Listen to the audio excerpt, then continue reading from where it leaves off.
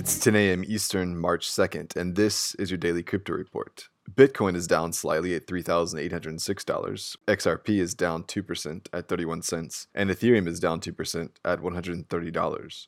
Those are your leaders by market cap. Top gainers in the last 24 hours: Ravencoin up 24%, QLC Chain up 17%, and KuCoin shares up 17%. Today's headlines: at the recent Agriculture Summit in Paris, French President Emmanuel Macron called for improved traceability of agriculture products, invoking blockchain as a possible way to increase transparency into the industry. Provenance has long been heralded as something that can be improved by blockchain, and France pushing for the EU to be on the forefront of product tracking can only be a good thing for the industry. The Quadriga CX exchange mystery is only deepening as time passes, as a recent audit of the exchange's cold wallets show that they've been empty since April of 2018. Ernst & Young has been sorting through Quadriga's dealings. They released a report yesterday sharing that the 6 known wallets have been vacant for some time. This report runs counter to the statements of the estate of the exchange founder, saying that there was enough crypto in the wallets to cover the investment and that the funds were simply inaccessible due to his untimely death and subsequent loss of private keys.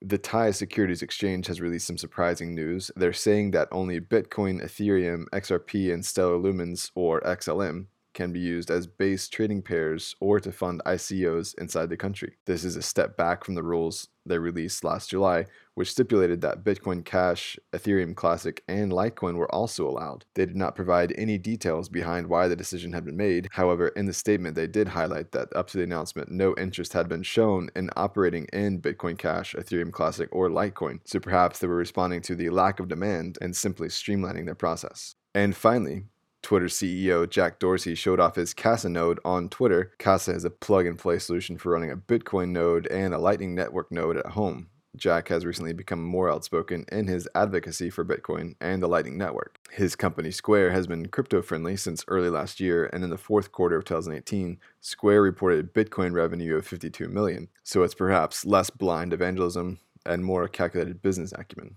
Well, those are your leading headlines today. Visit us at dailycryptoreport.io for sources and links. Find us on social media and everywhere you podcast under Daily Crypto Report.